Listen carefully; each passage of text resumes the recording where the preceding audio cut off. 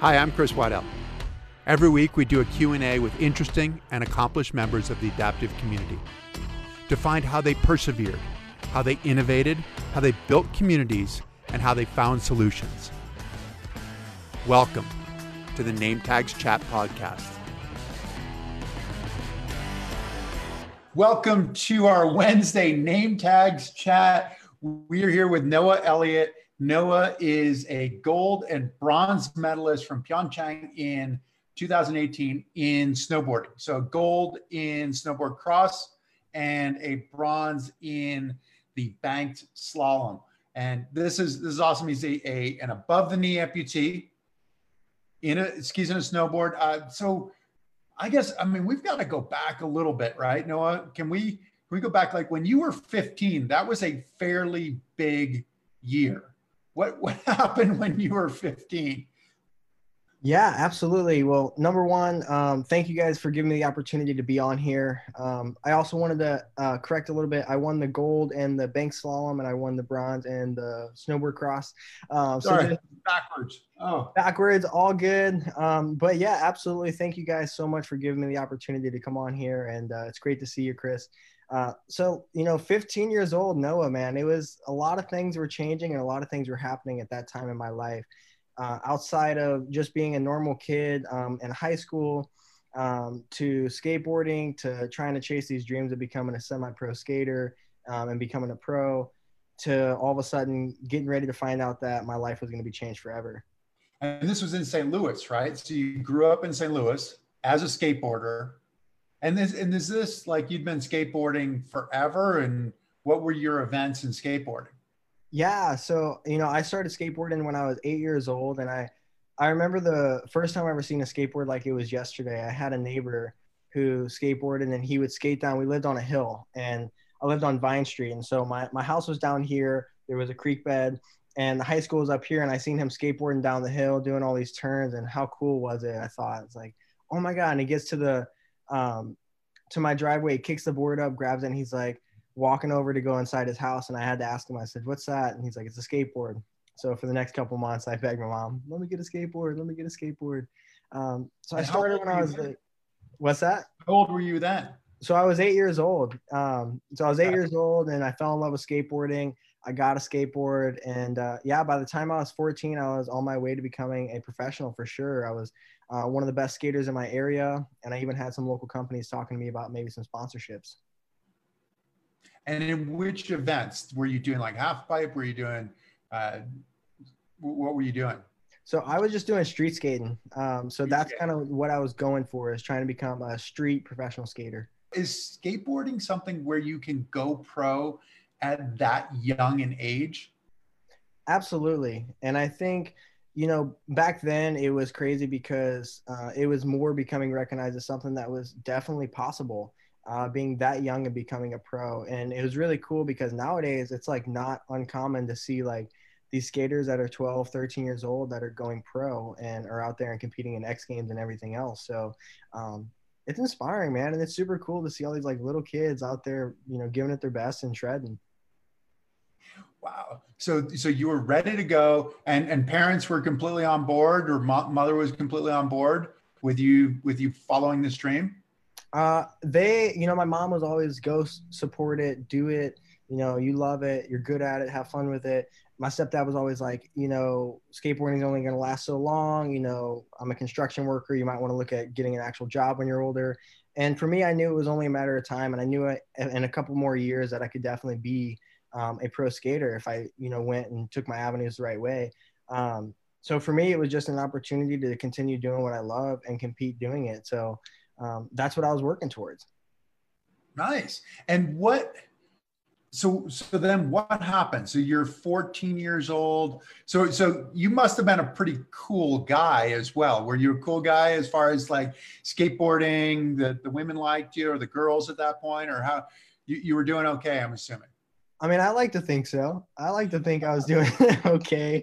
It was crazy because around that same time, not only was I, trying to chase these dreams, but I'd also been seeing a girl for a couple years at that point.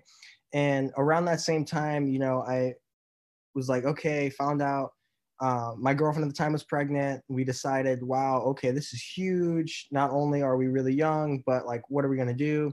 We decided that the best thing to do was to try to give our daughter the best opportunity at life we could and be there for her. And so my daughter was born in 2013. And that's kind of when that initial spark came to like take it to the next level and make sure that I was going to become a pro and lay out that actual guideline pavement of like, this is the steps that I'm going to take to get there ASAP. And my daughter was 4 months old, and all of a sudden I get diagnosed with osteosarcoma bone cancer. So you were thinking, okay, so as a pro skater, this is how you can support your family at 15 years old, because there aren't a whole lot of other options for a Yeah. 15-year-old to make the kind of money that you need to support a family. And then 4 months after your daughter was born, your daughter Skylar, Mm-hmm. 4 months after she was born, then you were diagnosed with cancer. And how did that come about? Were you sore? How did they find the cancer? Yeah, and that's exactly right. Like I was like, okay, skateboarding will be an opportunity for me to, provide for my family. And worst comes to worst, when I'm 18, I'll sign up for the military and go in and do that. And that was kind of my backup plan. And all of a sudden, my knee started bothering me. I couldn't figure out what was going on. I thought that I maybe bumped it skateboarding, and it was just bugging me from that. And after it lasted a couple months, my mom decided to take me to the doctor. Went into see my normal physician to get a checkup, and he started feeling around on my knee where I said I had the pain at. And he told me, it feels a little weird. I just want to be sure, to make sure, like, I give you the best options. I want you to go down to Children's in St. Louis and get an x-ray done. So I went down to Children's Hospital in St. Louis and I got x-rays. And, an hour or two later, they call my name over the intercom and they're like, oh, no, Elliot, to the CAM building across the street. And for me, I was like, I'm the coolest kid in here. They just said my name over the intercom. I thought it was so awesome. They know And, who I am. Yeah. yeah, I know. I was like, oh, this is sweet. And, shortly later, I found out that it was everything but that. So went in and they told me that a team of doctors came in. They said, you have osteosarcoma bone cancer on your knee. We believe this is what it is. We want to do a biopsy to make sure. And for me at the time, I had no experience with cancer. So I just said, let's get it over by Friday. I would like to go skateboard. And life took a crazy turn the next year. Wow. Now, did you believe going in that there could be something serious going on? Because like skateboarders are really tough, right? I mean, like you guys fall hard on the pavement, get right back up. I mean, it's watching some of the X Games, you think that guy could be dead, and he gets right back up and he's right back in it. It's part of the mystique of being a snowboard or a skateboarder, isn't it? That you just have to, you fall hard, you get up, you keep going. Yeah, I mean, for me, it was kind of one of those things where I absolutely, like, you take slams left and right, and that's just a part of what it is of being a skateboarder and trying to progress through the curve of learning skateboarding. Is you're constantly getting slammed. And for me, it was one of those things where I had to go ahead and, build a high pain tolerance or kind of give up on skateboarding. And for me, skateboarding meant too much to where I didn't want to give up on it. So for me, it was just a normal thing of like, my knee's probably gonna heal. I bumped it, no big deal, and that's kind of what it'll be. And when I found out that it was much more serious than that, is when it really took a turn, and I realized kind of the severity of what was going on. So you were trying to go pro. You were really good at this. You're doing well. You had this girlfriend for 2 years, you said, and so what's going on? How did you kind of end up in the situation? Yeah, I mean, like I said, it was kind of weird because the diagnosis in itself was a weird time for me because, for skateboarding as a sport, you were talking a little bit about how people slam at X Games. And I mean, skateboarding is one of those sports that you really have to love it. Otherwise, you're gonna quit pretty soon after starting because of the falls. And for me, it was kind of like build a high pain tolerance, because of all the falls that I had, because I love skateboarding so much. And yeah, for me at the time, it was just my knee hurts. I'm sure it's going to heal. I've been hurt before. No big deal. But when I went into that hospital room at the CAM building in downtown St. Louis, and the team of doctors came in, and my mom was there with me, and they put these images up on the board, and were explaining to me about this mass and tumor on my knee, and that I had most likely had osteosarcoma bone cancer. Um, it was all so surreal to me, and I had no experience with cancer. So to me, it was just like, cool, let's wrap it up. I want to go skate. Let's move on with life. And when I looked over at my mom and saw her crying and saw the fear in her eyes, is when it really started to sink in just a little bit to me about how serious the situation was. What were the doctors saying? You're saying, okay, like, let's do whatever. If you have to give me a shot, or I'll take a pill, or whatever we need to do to get me back to my regular life. What were they saying? Yeah, I mean, now like looking back on it, it almost seems like theatrical or something, because my doctor's name was Dr. McDonald. And so Dr. McDonald is sitting there and he's telling me, he says, this is something that is going to change the next year of your life. My mom said, what does that look like? And he said, you're going out on crutches. You're no longer able to walk on your leg. School is out of the question. Go home and pack your stuff, and you're moving into St. Louis Children's Hospital to undergo chemotherapy and get surgery in the next 2 days. So it was like that. Were they worried about your life too? They were, because they discussed how aggressive osteosarcoma bone cancer is and how fast it can spread.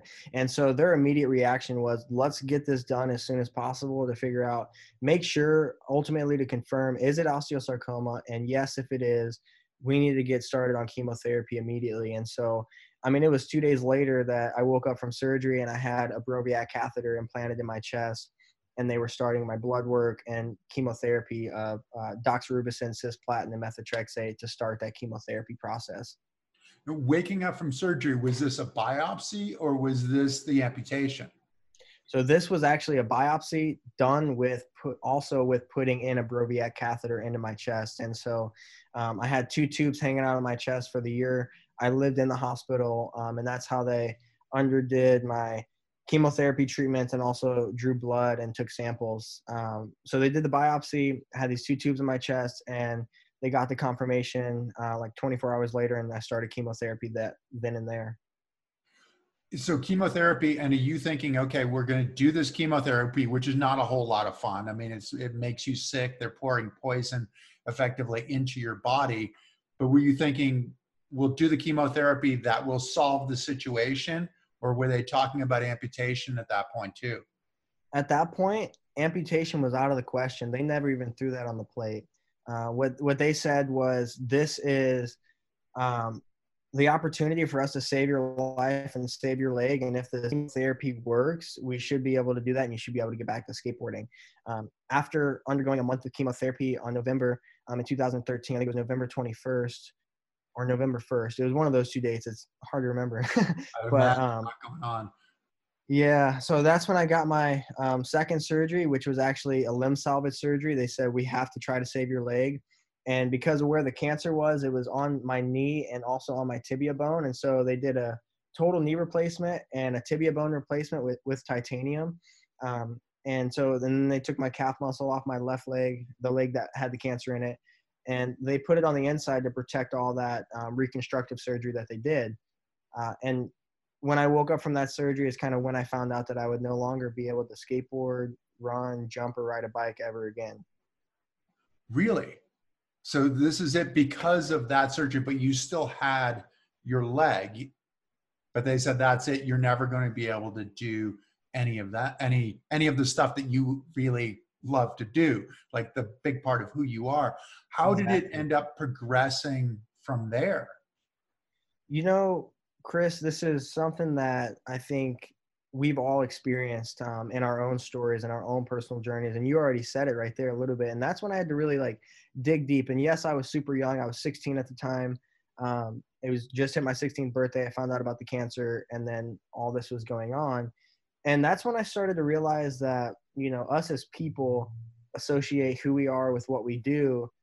And when you lose that, you're really questioning, who are you? And so I had to really figure out at that point, like, who am I truly, who is Noah and who am I going to be after this? And I think my biggest motivation at that time, um, to get through everything, was my daughter. You know, knowing that I had to survive, not because I needed to live, but because someone else depended on me to survive.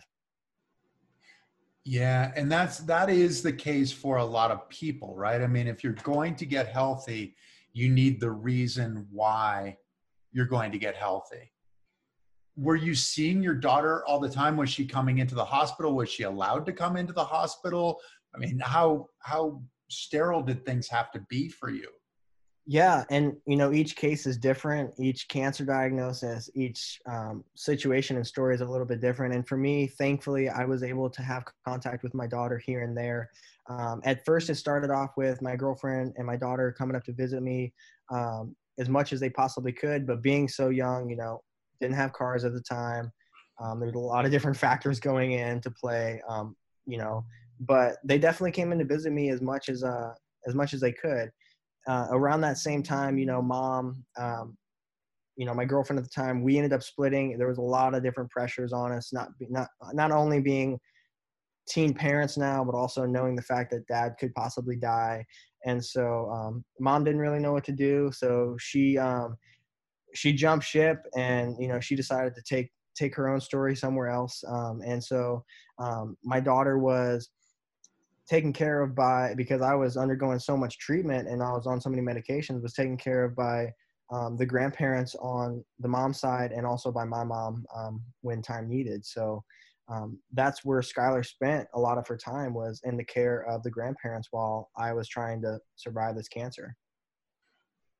And so did you now? I mean, this is skipping ahead a little bit, but did you end up with custody of your daughter, or is it Man, shared, or it's how does that work? Yeah, and I wish I could say it was done earlier than later, but I'm actually going through the process still right now. I am still under court paperwork, not even dealing with the mom. The mom has no rights to my daughter whatsoever. I'm in a situation where I'm battling the grandparents who are trying to say I'm not fit for some odd reason, which doesn't make sense to me. But I'm still in a court case right now with my daughter. My daughter does fully live with me in Colorado right now, which is a blessing, and I love it, and she's loving it. Um, but yeah, I mean, it's a crazy story for sure, and it continues on. And she's 8 now, your daughter. My daughter's 7; she'll be 8 here in February, which Okay. unbelievable. It's coming up quick. Yeah, she's growing and growing. But to go back, I mean, you didn't even know if you'd be around for this. When did so the progression of your illness, of your cancer, when did it come to the critical mass where they said, okay, this is what we're going to have to do in order to save your life, I would imagine, right? Yeah, and well, it was weird because there was kind of a lot of like simultaneous like factors that led into play to me making the decision of getting my leg cut off. The doctors never initially told me like you have to get an amputation.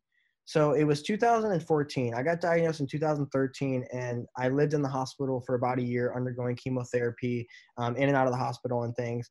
And during that time, I overlapped into 2014, and I remember it so specifically, where I was in the bed. I was in and out of it. I was on a lot of medication, and one of my nurses, Luke, he was awesome. He had this curly hair. He'd always grow it out and then shave it to donate to kids. He was a great guy, super funny. But he would turn on the TV every once in a while, and I'd have something playing when I wake up. And I actually got to wake up and see Sochi Paralympics on TV. Okay. Now, this was the first step in changing my life. Okay. I witnessed 3 Paralympic snowboarders on Team USA, Evan Strong, Mike Shea, and Keith Gable, sweep the poles, winning gold for Team USA in snowboarding, coming to find out that they were all missing legs. Now, that's where my initial inspiration came from. Shortly after, one of my nurses came into the room and asked me, Noah, do you want to go to Colorado to be a part of a camp of kids with cancer in a group called the Sunshine Kids? Mhm. And I said, absolutely. So I was taken to Steamboat Springs, Colorado, where I was able to not only meet other kids with the same kind of cancer as me, but also one of them named Brenna, who is on the snowboard team, who had the same cancer as me, but had already beaten it and had a prosthetic and was snowboarding. Right. So now I get out on snow with Steamboat Stars. I meet Brenna. I'm with the Sunshine Kids, and I'm connecting dots of But you who still have I your saw. leg at this I point, still had right? my leg at the time, and I wasn't able to snowboard, which was crazy because I wanted to so bad. I wanted to try it so bad. I had never snowboarded in my life, but I knew like with my skateboarding, that was something that I wanted to do one day, but I couldn't do it with my leg. And so, Stars was awesome, and they got me out on snow on a ski bike at the time. And as soon as I went back home, I kept in touch with Brenna, and shortly after, I found out that I needed a second surgery because all the metal they put in my leg, my body was starting to reject. Okay. And so did you bring up the idea of amputation, and had you kind of made peace with it personally? I personally, I reached out to Brenna and asked her so many questions, every question under the sun that you could think of about what it was like to be an amputee, what she could do, what she couldn't do, if she had any regrets about it. And I also reached out to a few other amputees at that camp that I met also and asked them the same questions. And so for me, I had already made peace with that decision. And when the doctors told me, hey, you have 10 days to make a decision, surgery is scheduled, you got to make a decision. What are you going to do? I already knew what I wanted to do. And I said to them, I said, I want to amputate my leg. And they're like, well, like we can always cut it off. We can't sew it back on. Make sure that that's what you want to do. And it seemed to be at that time, me more having to convince my family members and my mom and my grandpa that that was the right decision, more so than me knowing that it was, because I already had accepted that that was going to be my new life. And what was your decision making? I mean, one, you'd seen all these people out in Colorado, you'd seen Brenna, but they also had told you that you couldn't do all of these things. So what was your decision making? Was it, hey, I need to be active? That's actually a question nobody's ever asked me before. That's awesome, dude. Good. That's a great question. And I think for me, it truly was me trying to find myself. Like, I felt that I had lost every part of me that I knew. And so for me, it was, I'm going to rediscover myself, but I'm going to be a new me and a better me. And for me, a life without sports, a life without activities wasn't Noah. And how was I going to get back to Noah? It was waking up from that surgery on January 30th when I was 17 years old with this new amputation and realizing that my life was going to be who I wanted it to be, and I was going to be me. How did you juggle all of this? So you'd missed a year of school effectively during your treatment. You're still just 17. You have what now, a 2-year-old daughter, and and I've read that you made the decision that once you left the hospital, then you went to Utah to go start snowboarding to follow this dream. But you were talking about connecting dots. How are you connecting all of these dots of how you'd live, as a grown up at some point, how you'd finish your education, how you'd provide for your daughter? How did that decision come about? Yeah, so you mentioned it right there. I'd already missed school, and I was very lucky that a teacher that was actually retired, and she was a substitute here and there, but her name was Mrs. Hollemeyer, and she was so amazing. She actually came into the hospital with me and helped me do work on days that I could. I I honestly don't even remember seeing her half the time because of so much medication that I was on, Yeah. but she would come in, teach me things, and I remember my mom tells the story all the time about how Mrs. Hollemeyer would talk to her and be like, he has no idea that I was here yesterday and that I went over all this textbook stuff with him, but when I give him the test, he's able to remember it and fill out the sheet. And it was super weird. And so somehow I was able to get a lot of work done then. And as soon as I was announced cancer free and I was able to go back to school, I was in school and I was in the Success Campus at St. Charles High, which is a separate part of the school for kids who are under credits or have gotten in trouble and need help, extra help to graduate. And everyone at that school, all the teachers, all the staff really reached out and helped me and made sure that I was going to be able to graduate. And I ended up graduating on time and walking with my class. So it ended up working out perfectly. But at that time, I also had like, there were so many things going on at once, right? It was like this huge galaxy of stars, and I'm like in the middle trying to go zigzag, zigzag. Um, but I was working as a dishwasher down at Tony's on Top Main Street in St. Charles. And I was also doing a GoFundMe page and doing speaking engagements to save up money so that I could move to Utah, because I had talked to Brenna. I said, "You're on Team USA. I see what you're doing. Um, I just got my leg cut off. What should I do?" Around that time, also, I wanted to go back to Steamboat because that's where the first place I ever seen the mountains, and that's where I met everyone. And it was funny enough, I actually got invited to go back with the Sunshine Kids to Steamboat to try snowboarding after they found out that I cut my leg off so that I could try to snowboard. Um, so I went back. I met Erin Nimick. She was an Olympic border cross racer. And she actually came out, and I got to meet her and ask her questions and snowboard with her. And so that was another tool, another person that really put life into me to help me get there. So then I talked to Erin, I talked to Brenna, and I realized that Park City, Utah was the place for me to go because of the National Ability Center. They were a bigger adaptive center, and some of the resources that were out there with the Olympics being hosted there in 2002. The way you describe it, it sounds like it's relatively simple. Like, okay, go through. I assume you were 17 years old when you graduated. So finish up school, try to find a way to raise some money, and go to Utah.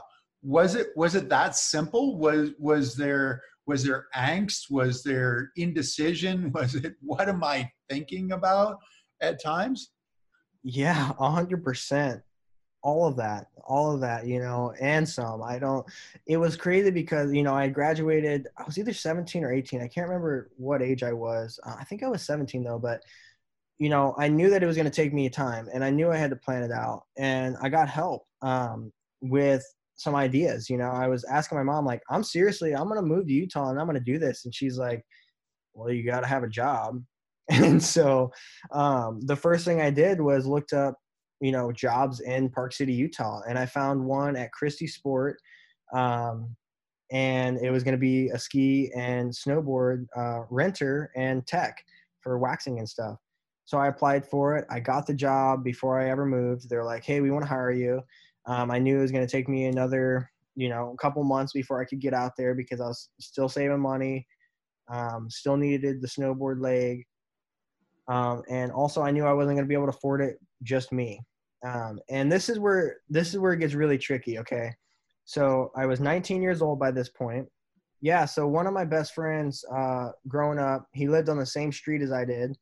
And I was able to talk to him and convince him, like, hey, the games, Pyeongchang, South Korea in 2018 is a year and a half away.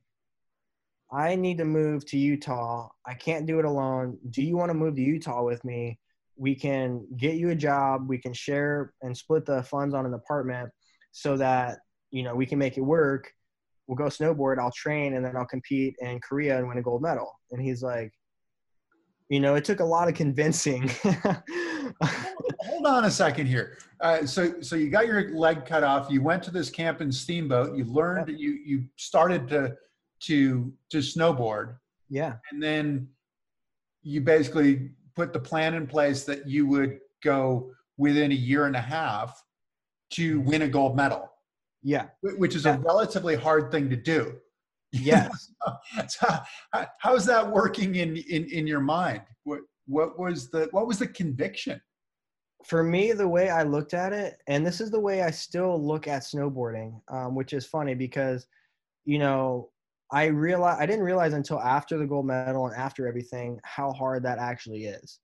To me at the time, I looked at it as, I know my capabilities as a skateboarder. Snowboarding's easier because the board's strapped to my feet. I know where I was heading with skateboarding. I know I can do it with something that's easier. And that was the way I looked at it. And that was the way I pursued it. And every day that I went out on snow, is that I was going to eat and breathe it and make sure that I could do it. So I got this job at Christie Sport before I ever left St. Louis. I convinced my friend that if we're going to do this, we're going to do it right. Now, we talked a little bit about like the back and forth. Am I going to really do this? Is this the right decision for me to make? And I talked with the grandparents and my mom about this. And I said, the last thing I want to do is bring my daughter Skylar out to a new place and somehow end up in a situation where I don't have enough money and have her with me. Would you mind watching her for this year and a half? And after I make the team, after I get a gold medal, I should have a career set up to where I can have her full time. And they told me go for it. Really?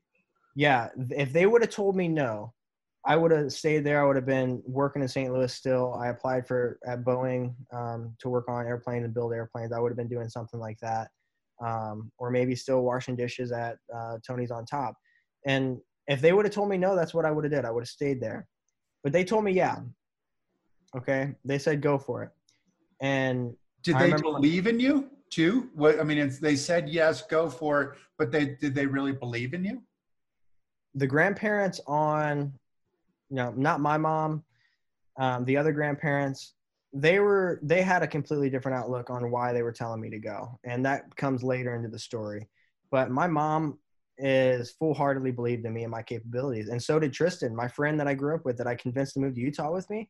He 100% was like, dude, you got it. Like, he was sitting there watching all the videos. I mean, I'd go over to his house and we'd talk and we'd hang out, and I would watch every replay of Sochi games, of World Cup para snowboarders, and I would study them all, the way they rode, what their strengths were, what their weaknesses were, who I would be competing against. And he was right there with me. And I mean, he got sick and tired of watching it, but for me, it was like, it was me studying what I knew I had to do and where I had to go. And, and so I did it. When we moved out there, I actually ended up going up to buy snowboard bindings because I didn't have them. I went to a snowboard shop that was at Park City Mountain called Bazookas, and I found out that they were hiring. Tristan did not have he did not have a job at this point. So I'm like, take my job at Christie's and I'll apply here because I'll be closer to the mountain, and on my lunch break I can go and train. And so that's what I did. He took my job at Christie's that I initially got, and then I took this one at Bazookas where I was able to go out on my lunch breaks and snowboard. The mental aspect of it's really important, right? If you're going to do something like this, if you're going to go and win a gold medal, you have to feel that you have a bit of an advantage, right? Mm-hmm. Some sort of a competitive advantage. And it sounds like that came from your snowboarding or from your skateboarding background.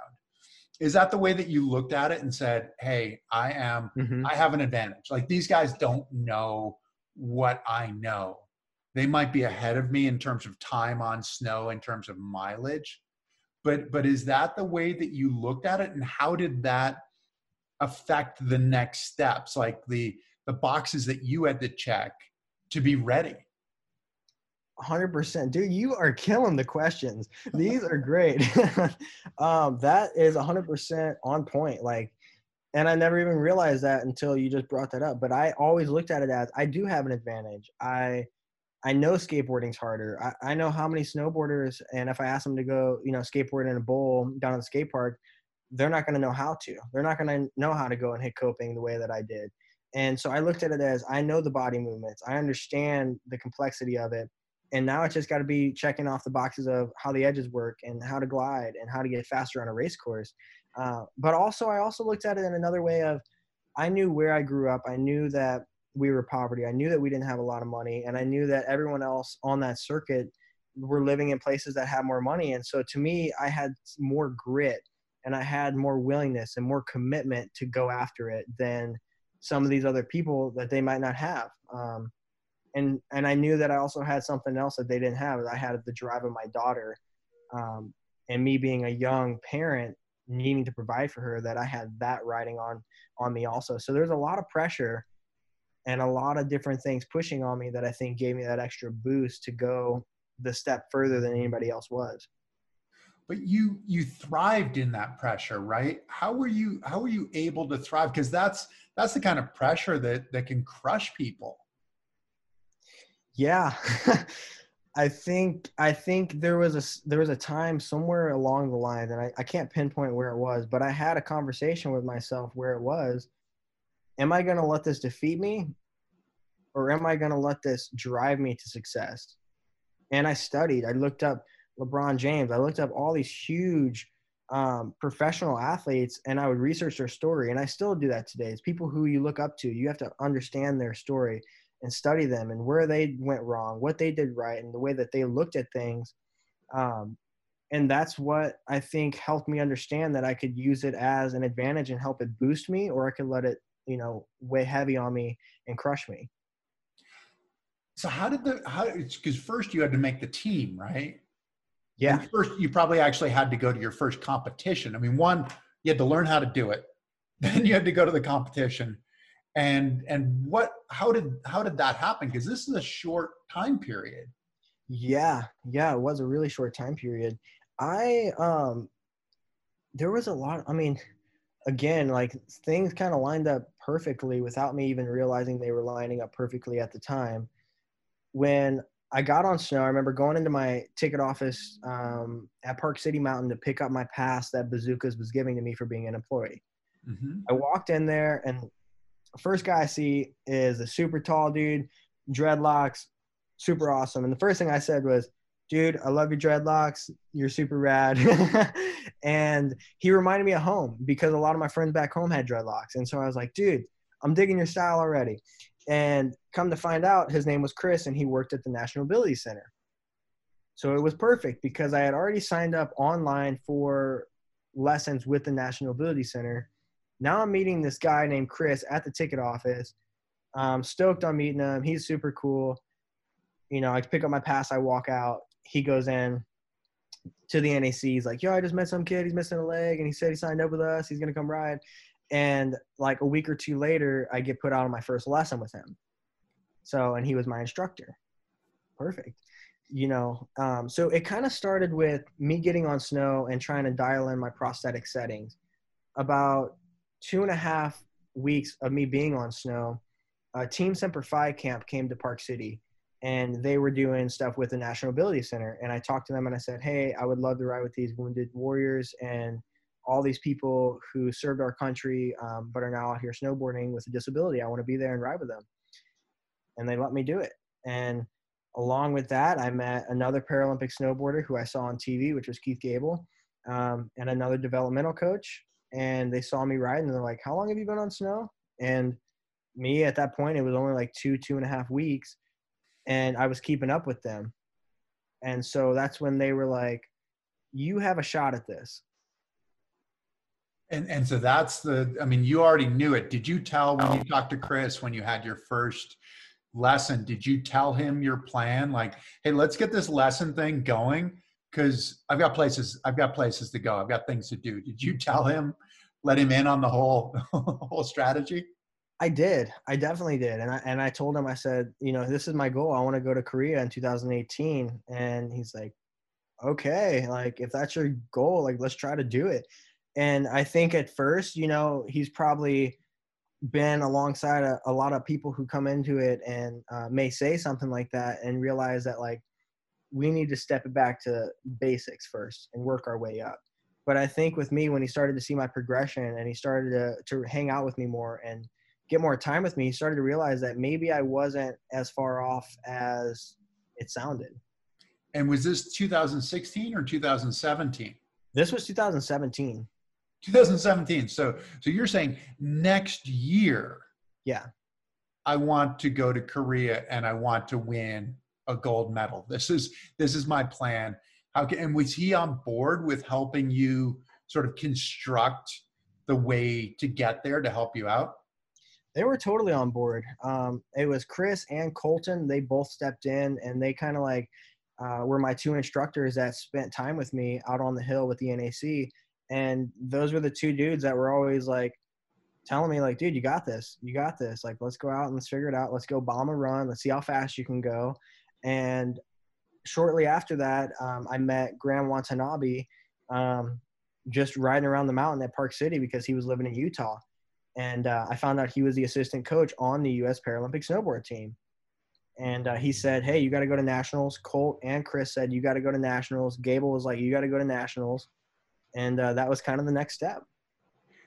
with the equipment, how did that work? Because your walking leg is different than your snowboarding leg.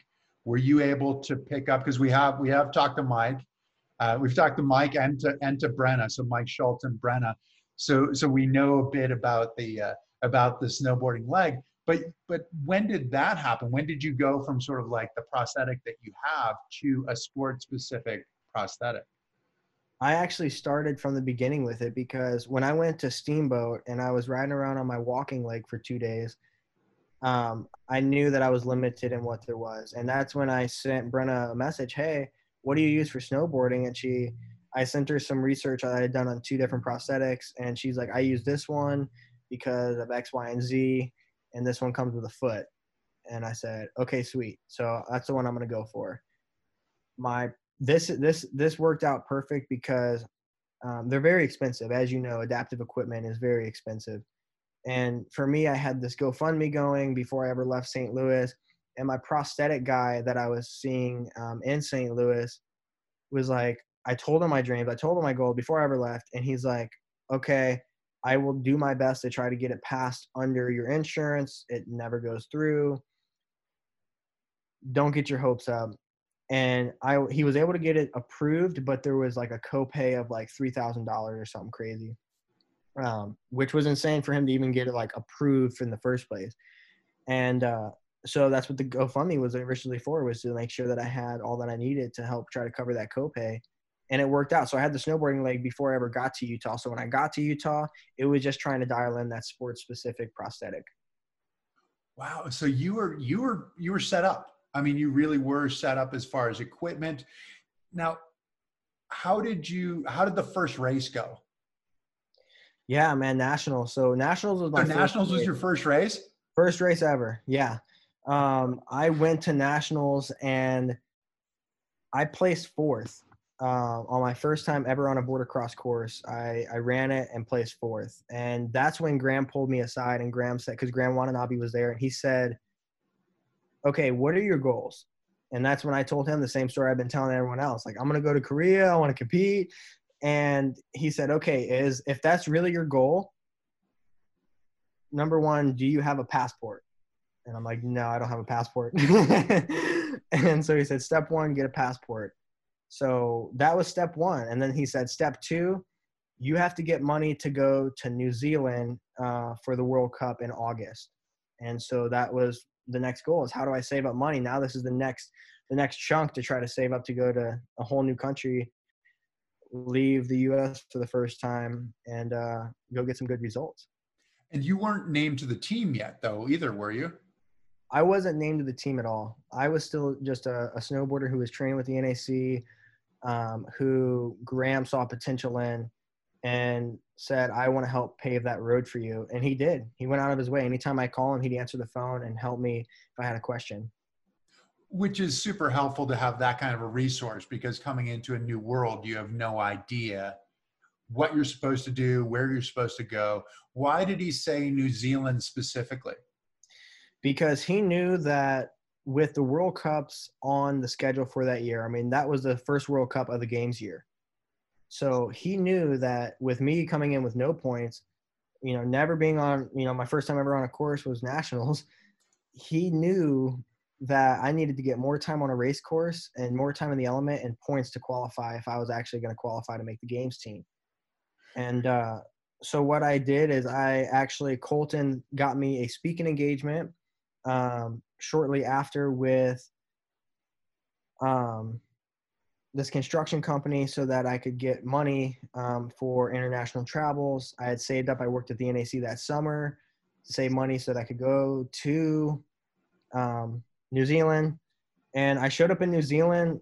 Graham told me where they would be staying in Wanaka. I got a hostel.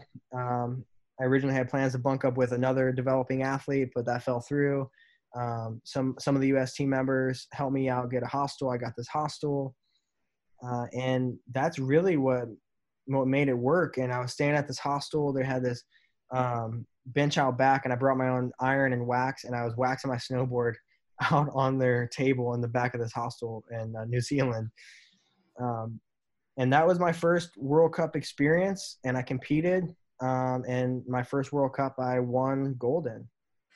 Did you really? So what did that do for your ranking? You're talking about the points, which effectively is like your world ranking. That affects your world ranking. What did that do for where you sat in the world, and also with potentially making the team? Did you make the team after that too, or? So I knew after talking to Graham, and realistically, the goals that I was setting for myself were so high that I knew that in order to get there, I had to either get a first or a second at every World Cup that whole winter. It's like that's I knew that that was gonna be there, and that was kind of my options.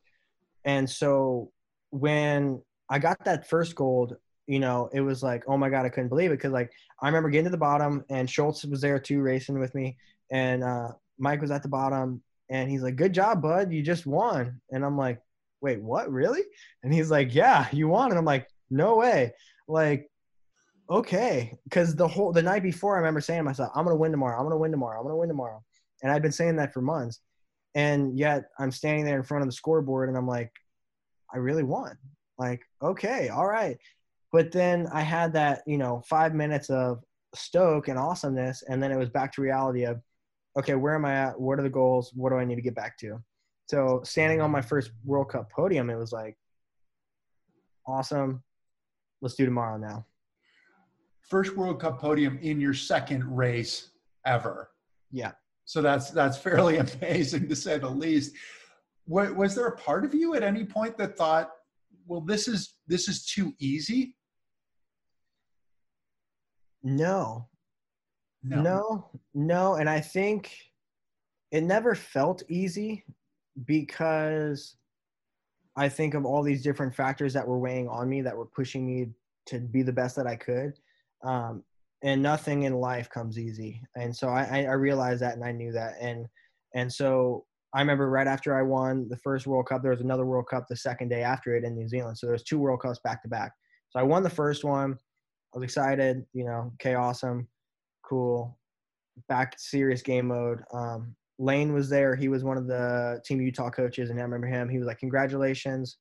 Either he was there, he might have sent me a text. I think he sent me a text, but he was like, awesome, great job, do it again tomorrow. And that was another reminder of like, yeah, like we are on this mission and this is something that I got to do. And so the next day I had another World Cup, my second World Cup. And I felt pressured to do the same thing that I did the day before. And lo and behold, I did it and it worked out. And I was like, this is awesome. Wow. And so then you kept going through and had these kinds of results throughout the World Cup. Mm-hmm. When did you find out that you'd made the team? Because that's a fairly big step to be able to get to Pyeongchang. When did that happen? Yeah. So Graham had told me and Jess had told me they were helping the NAC a little bit. If the NAC would reach out, I would reach out. Okay, I need to go to this World Cup. When can I make the team? Trying to figure out the points and what the eligibility was and how I could qualify to make the team. But also they're like, okay, we're going to go here. This is where the team's staying. You could probably book something here, and meet up with us at some point and we might be able to help you. So I kind of had, I never fully made the team until 2 weeks before Korea. So I was never named to the team until the games team was named. And that's when I was brought onto the U.S. Paralympic snowboard team. Up until that point, they allowed me to, after New Zealand, when the next World Cups were coming around in Europe, they allowed me to kind of trail along and meet up with them and train with them. But I had to pay different fees and separate things because I was not on the team. Was there a thought in your mind that they might still not name you to the team, even though you had these results, maybe because you're a young guy or whatever, you're new to the sport? Was there a worry for you? Honestly, no. I think I believed in myself so much and I believed in my results so much and that I was putting in everything that I possibly could so much that I was like, there's no way they're going to say no. Like, I'm beating all the other people. How are they going to tell me no? Like, they want to win medals. Like, they'll take me. And that's the way I was looking at it. And looking back on it, I know realistically that was definitely a part of the question. They could have been like, sorry, like, you're very new. We want to take somebody who's had more race experience. And But to me at the time, maybe it's just because I was so young and wasn't thinking it that way. I was just like, no way they won't take me. Um, so yeah. So, okay, so you get there. So that, I'm assuming that this is not your second international trip. You've done some international trips for some World Cups, right? To get to the team. Yeah, so I had already traveled to New Zealand was the first time ever leaving the country. Love that place. Um, Finland, Landgraf at Snow World in the Netherlands was my second. Then Finland was right after. Canada was in there. And then after, when we were in Canada at Big White, we went down to the Big Lodge and Graham pulled all the athletes in, and Cody was on our assistant coach at the time. Graham had been put to the main race coach for the team. And that's when they said, hey, we're going to announce the Paralympic team that's going to Korea. And so then that was it. Then you were on the team. You flew to Korea. What was that like? The pomp and circumstance of the opening ceremonies, all those things. So amazing. So amazing. I remember I found out, I'm like they said they announced the team, and I was just like, yes, like so pumped, dude. I was so stoked. And that was the excitement that lasted the duration to get ready to fly to Korea. And when we got to Korea, I was so excited and so goofy, and everyone on the team at that time knows and will tell stories about me traveling internationally because I never had before. Everything was so new to me that like I was having so much fun. Like I was ordering things completely wrong, but was so confident and excited about ordering it. And we showed up, and that's when it got much bigger, is when I actually got to see how big Team USA is and how many athletes are on the team. And I got to meet some of the Paralympic skiers, and I got to trade stories with them and realize the vastness of the team. It was amazing, and being a part of that. I mean, you've been to it. Opening ceremony is just exhilarating, man. You're just like hearts pounding, everything's excited. Was there an opportunity to look back, a moment of reflection of, I mean, what you've gone 5 years? You were 20 when you went to Pyeongchang, and you were 15 with this year that totally pushed you in an entirely different direction, or a couple of different directions. What was the reflection like? The reflection actually didn't come until months after I had come back from Korea and already won the medals, because when we were sitting at the opening ceremony, and as soon as they lighted the flame, that was like, I remember thinking to myself, like, now the game's really on. Like, now is the time to get serious. Like, I thought that up until that point, it was hit or miss. But as soon as I was there in the opening ceremony, the lights went on, the flame was ignited. Like, it was like, okay, it's showtime, and I'm going to win, and I'm going to do everything I can. And the reflection didn't come until months later, when I was sitting at home. I had visited Children's Hospital with my medals, going back to see all the kids. I had spoke at so many different schools trying to share my story to help other kids see it's possible. Um, and when it really started to hit me, and I realized, like, wow, that was insane. When you moved into the start, because this is the big deal, right? I mean, it's like you said, I'm going to go here, I'm going to win a gold medal, and you're moving into the start. What were you thinking in the start? Did you think at all about your daughter? Did you think about the other stuff, or were you just thinking about your job? I think it was different both days. For border cross, I was thinking about, I mean, there was a lot of things going on the border cross day. But border cross day, I was just thinking about giving it my all, making sure that I could get down the course the best. Um, and I walked away with a bronze medal that I was worked so hard to get. I had bought a board off one of the Australian members, my first race board. I bought off the Australian members, and it was from when he was very young. So it was narrow, and my feet were much bigger than that. And with the snow conditions, I ended up actually going down because I tilted it too high on edge, went down. And so that took me into the small final, which was for third or fourth. And that bronze, I remember I got to the bottom and KJ, our high performance director, looked at me and he said, get back in it. You know what to do. I was like, got it, Kevin. And I get back up there. And at that point, I was so mad at myself for going down that I was like there was no question. I was racing myself. And so I went out of the gate, and that's when I got my bronze medal. And I was so stoked about it. But then I went back to, that wasn't a gold. That was an amazing achievement. And that was a bronze medal. And that's huge. But I came here to get a gold, and I have another chance at it. So that Banks Slalom day when I was at the top of the course, I had family. And I guess that's when a little bit of the reflection came into play, where I started to think about everything it took to get me there. And I realized that I had to win this. And I came across the finish line. And as soon as I did, and I looked up at the board, my time was the fastest all day. There was 3 time trials, and nobody had beaten any of my other 2 times. And on my third run, my last run, I actually beat my own time. And for that, to me, it was inspiring and realizing that I just did it, but also that I can breathe now. Yeah, because you put yourself so far out there with this goal. Was your daughter there? So none of my family was in Korea. Okay, I thought you said family was there. No. Okay. No, in my mind and in my heart, absolutely. Okay. Now, equipment. Can we talk just a little bit about equipment? Because you talked about you use Mike's leg, right? So BioAdapt leg for snowboarding, which is the leg to use. I mean, like all the top guys in the world basically are using it.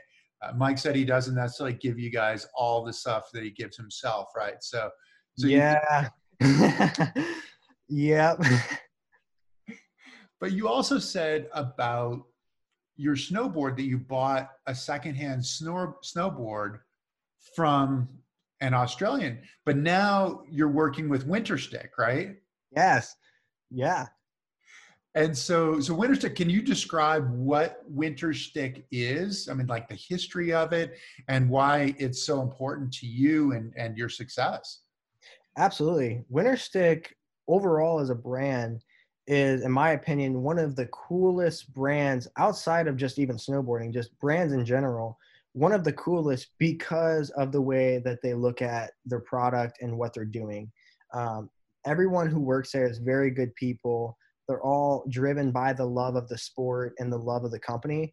And I think that right there speaks 1,000 words for itself. It's like they put every ounce of passion and sweat and tears into making their boards to where I want to ride anything else. And outside of that, they're one of the very first snowboard companies ever. Like they are the original snowboard. Winterstick was out.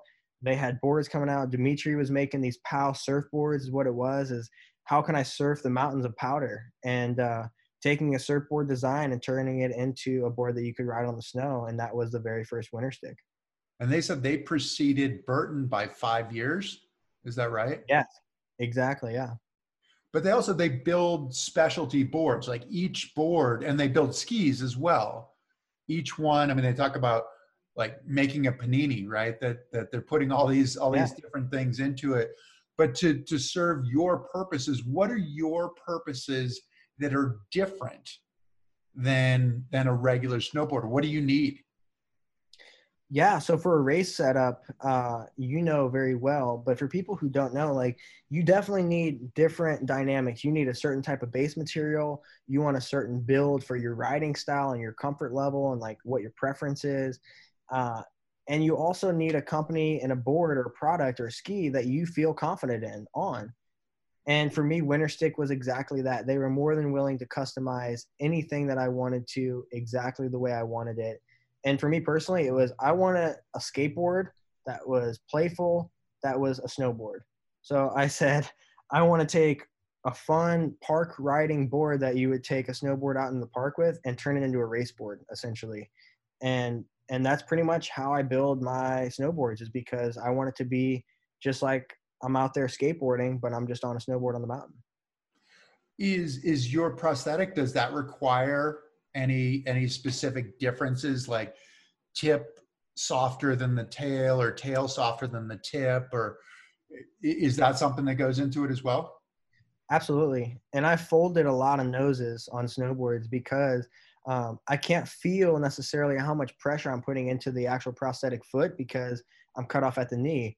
And so I feel the knee really well and the pressure in the knee, but I'm not sure 100% about my foot pressure. So with me, when I'm leaning into it and really cranking on my prosthetic that's in the front of the board, I have broken snowboard noses and gone over, and it's not very fun. But so I'll make the nose a little stiffer, you know. So that's what you do is you say, okay, look, this is what I need to do. And I'm sure they're really accommodating. How did this relationship come about? This relationship was another thing that was like a couple factors leading into an amazing relationship being built. I was out on a chairlift. I love to talk. I'll talk to anybody forever. And I was out on a chairlift at Snowbird in Utah, and I met a guy named Mark Winkler, and he was so cool. Just hopped on a chairlift with him. It was a powder day, you know, like a foot of snow, and I'm super pumped. I look over, I'm like, dude, your board is so awesome. And it was a surfboard on snow. And he's like, oh yeah, this is a winter stick. That was my first introduction to winter stick. And he's like, oh my God. Like I was just so fascinated in the board and the history of them. He was telling me all about it. He pulled out some stickers, handed me winter stick stickers. I slapped them on my board and I kept in touch with him. And we got to ride the rest of the day powder together. After that, he mentioned my name to winter stick. And shortly after, um, our coach that came on board was Alex Tuttle, and he was a rider who grew up ripping board across with Seth Westcott, who was a sponsored athlete of Winterstick. So the things were And kind one of of the falling. owners too, right? Seth is one of the owners. Yes. Okay. Exactly. So there was a lot of things falling into place. And so when I told Tuttle about the winter stakes and how stoked I was, and I found out he had a relationship, I said, I want to build 2 border cross boards from winter stick and race them. And that's what I did. And I raced the whole World Cup season on a winter stick. I won a world title on their board. And shortly after that, I got the full final connection, and pieces were together. And they said, hey, we want to sponsor you and become our first adaptive sponsored athlete.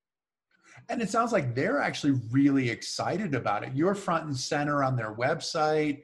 It doesn't always happen that way. So that's a really cool thing. You, I assume, are planning for Beijing 2022. I mean, you will have a wealth of experience compared to what you had going into 2018 and 4 years of experience. But things are changing a little bit, aren't they? With regard to classes, where they're combining some of the classes. Can you tell us what's happening with the classes in Beijing? Yeah, so things are changing rapidly, and I mean, we all know this world today with the COVID-19 and everything. There's a lot of changes happening. As far as Beijing and the games coming up, absolutely, I am going there. I'm going to compete. That is my plan. I plan to go in there and absolutely have more experience than I ever did. So I should be very well off. And I'm excited to compete, and I'm excited to get out there. With the classes being merged, I am not sure 100% where it finally lies or where it will be set at. I know there's talk that women's LL1 and women's LL2 will be combined. Can you Um, describe what those are, LL1 and LL2, please? yeah, absolutely. So LL1 is the classification that I race in for men and what Brenna would race in for women's. And the best way for me to explain that to somebody, the easiest, simplest way is you think about it as like someone who's missing 2 joints, a knee and a foot, or both their knees, or I mean, both their feet, like a bilateral BK or an above the knee amputee, they would race together and they would be in the LL1. So it's somebody who is more physically disabled or missing 2 joints of their body. For LL2, which is funny because of numbers, but LO2 would be somebody who's like a below the knee, who's just missing a foot on one side, and somebody who is the least disabled would race in that class.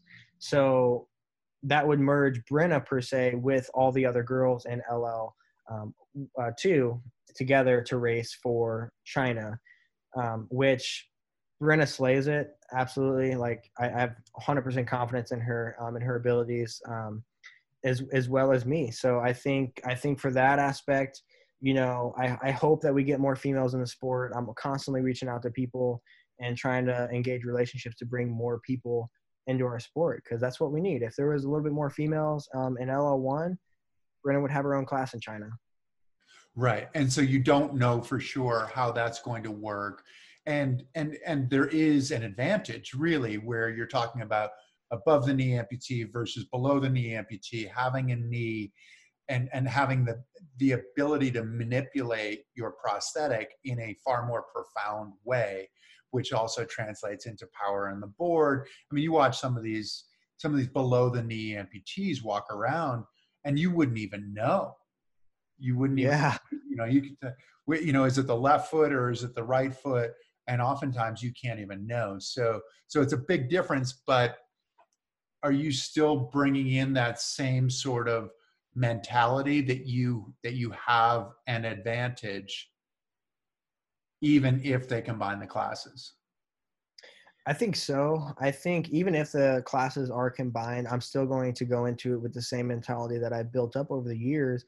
And I think the mentality is really just self-confidence and believing in myself and my work ethic, and believing that everything I'm doing, I'm putting in the right amount of work and I'm doing what I need to be doing. And I believe I can do it. And I think that's, it's good for sport. It's good for those things. And by no means am I trying to be cocky or anything by saying that. That is just the way my brain thinks, and that's the way that I'm trying to approach things. But yeah, I think that I would do pretty good even if the classes were merged. You've gone a long way. You've come a long way in a really short period of time. I assume you're having a good time doing it, but you also said that your daughter is the one. You were doing this for her, but you said that she also teaches you more than anybody else. What does your daughter teach you? Dude, she teaches me, number one, being a parent is the coolest thing you can ever do. So I definitely highly recommend it when people are ready to have kids to do it because it is so cool. It's so awesome looking into them, and it's like looking into your other half, because it is. It's super awesome. But she's personally taught me, number one, how to be the best me I can be, how to fully drive myself to be better. And it gives me something to look at and realize that I have tons of room to grow, because watching her grow reminds me how much I have to grow and where I have to go, and how it makes me want to learn. It teaches me, how to want to learn again, because I want to be a better parent. I want to be better for her. And it keeps me thinking about how to be a better person.